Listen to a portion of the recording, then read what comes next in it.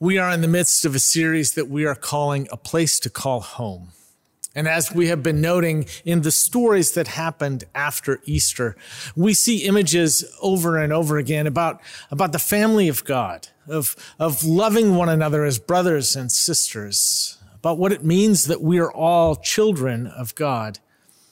Several times, including in the text that you'll hear in just a few moments, the word abide appears, inviting us to dwell, to abide in the presence and in the love of Jesus Christ.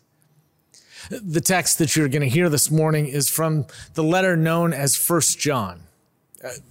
Now, there isn't a lot of agreement amongst scholars about the origins of this letter. In fact, whether or not it's a letter is up to some debate. Some think that it was a sermon. Many believe that it was written by the author of the Gospel of John. It has a lot of the same vocabulary and a lot of syntax. The style is the same. Many of the same themes appear. Most believe that 1 John was written in order to clarify or interpret what the Gospel of John says. In many ways, it's sort of the first commentary on the Gospel of John. Whether it's a letter, whether it's a commentary, whether it's a sermon, what is clear is that it was written for a community in order to help them apply the message and the meaning of John's gospel to their lives. The author seems to be concerned that the church members seem to be falling away from some of the truths that are central to who they are, about what it means to be a part of a community of faith.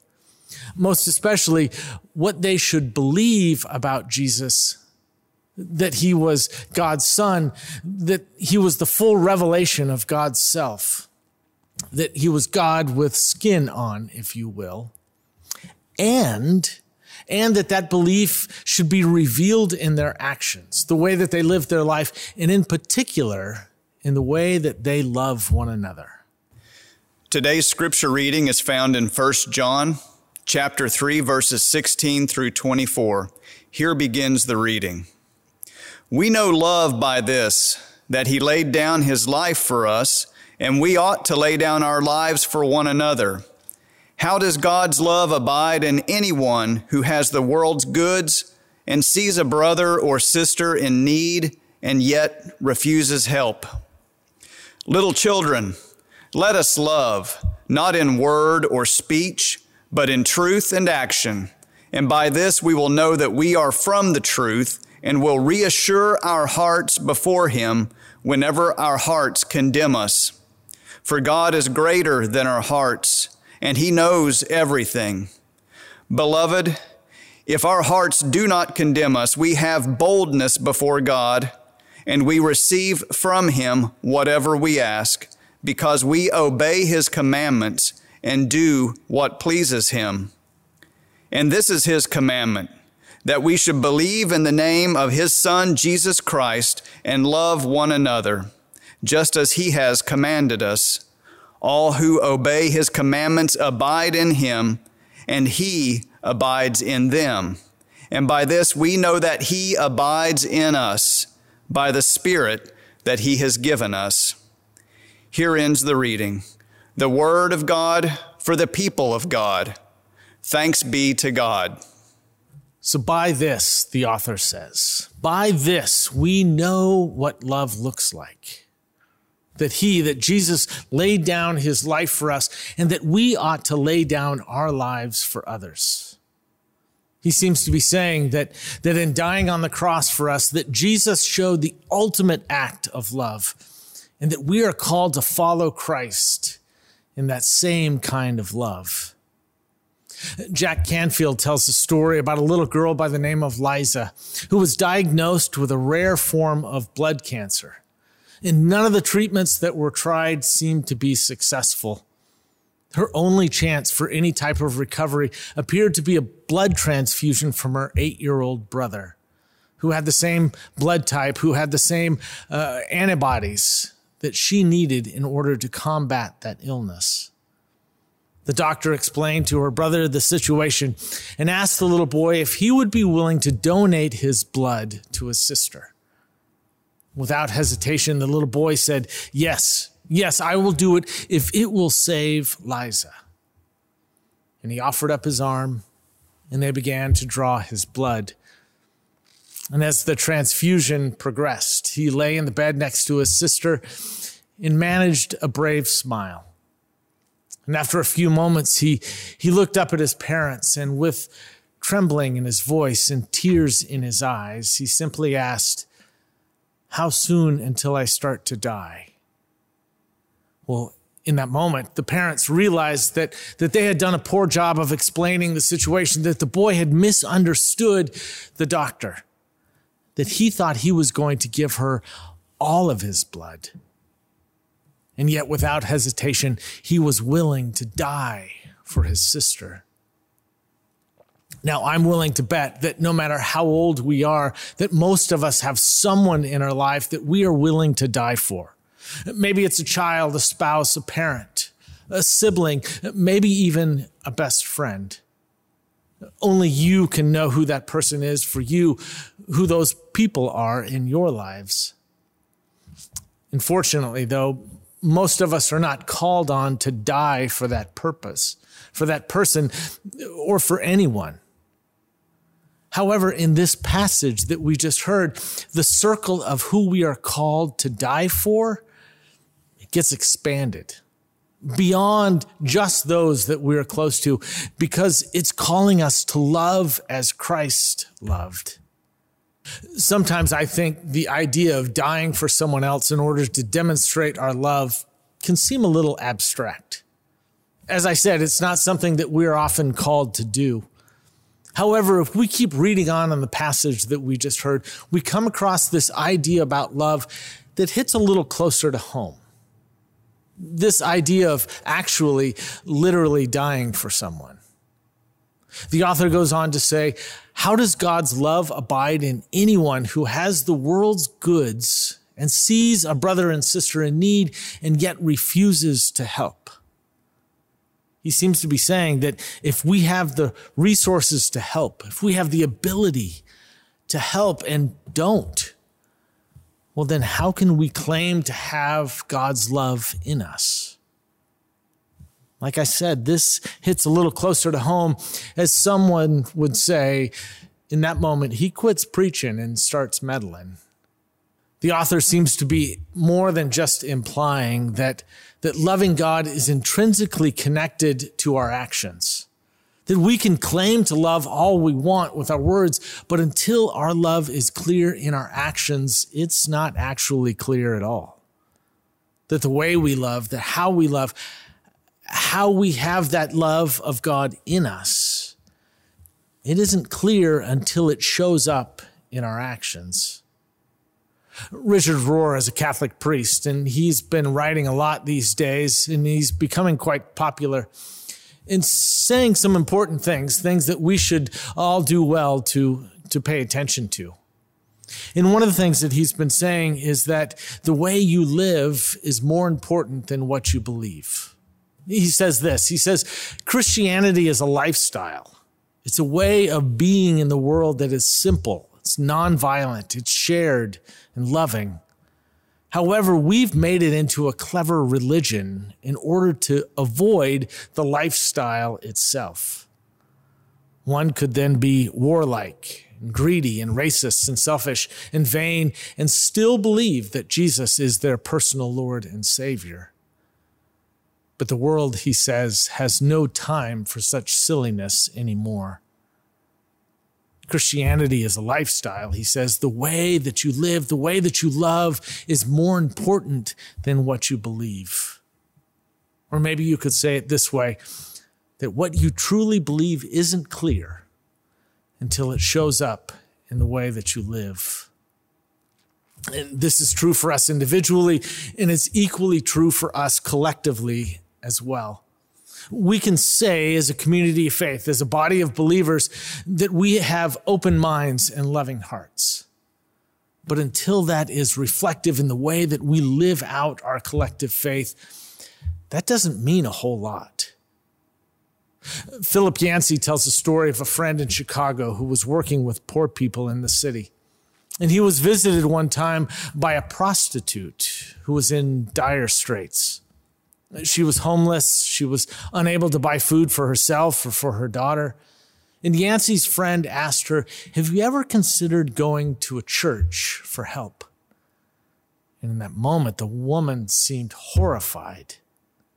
Church? Church, why would I ever go there? I was already feeling terrible about myself. They'll just make me feel worse. You see, for her, she had experienced church as a place of judgment, of inhospitality. Now, you've heard me say before that there are essentially two kinds of churches: those that have their arms wide open to all of God's people, that God's love and grace and welcome is for everyone.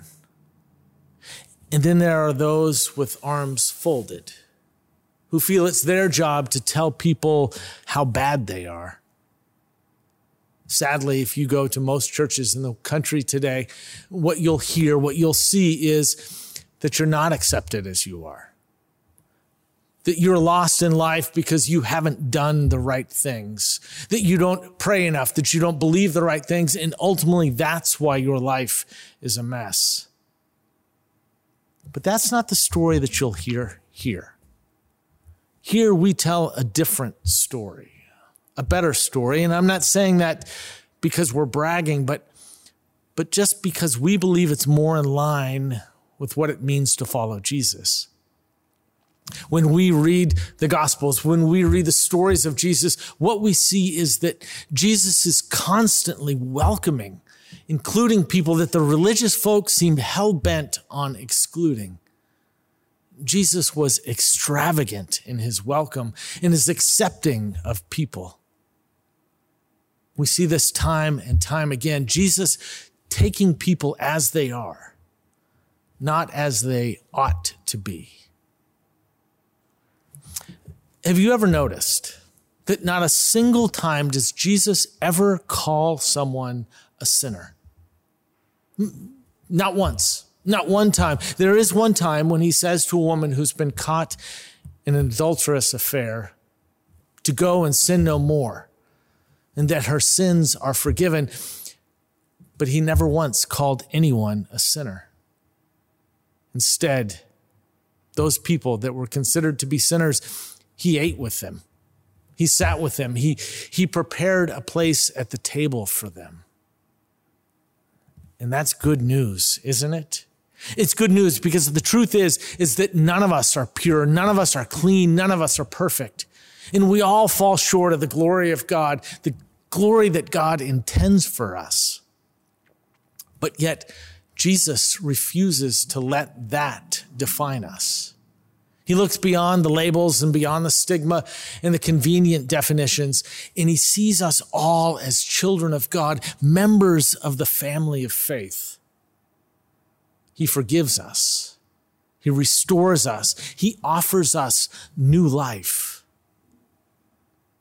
And if we believe that, if we really believe that new life is possible, then that belief must be reflected in our actions. We are a congregation that says proudly, that says boldly that all are welcome.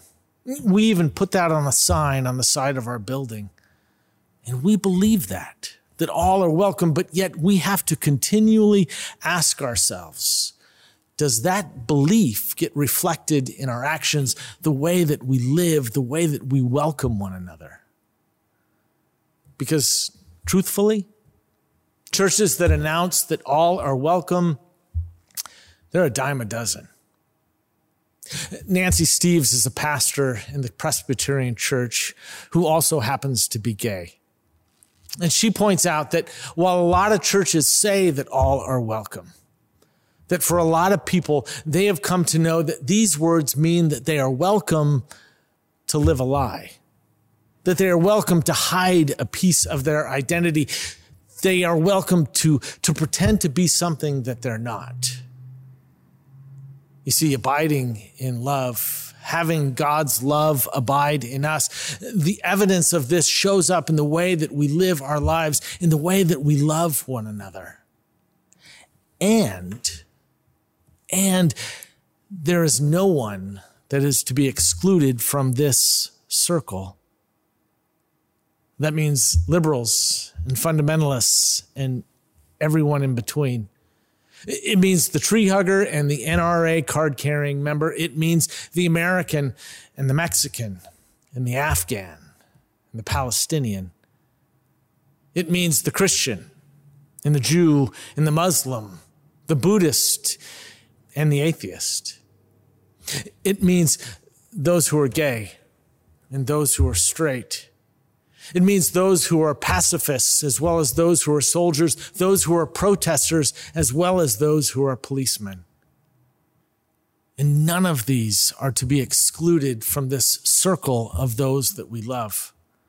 Because how does God's love abide in anyone who has the world's goods, who sees a brother and sister in need and yet refuses to help, refuses to love, refuses to welcome them?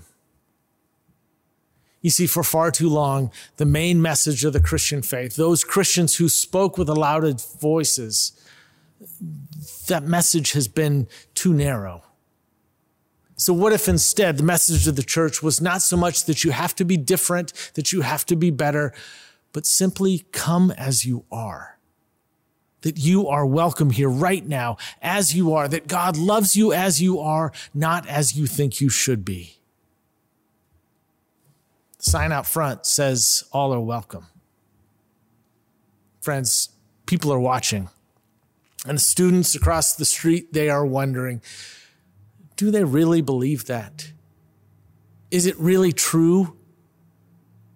Or are they just saying that?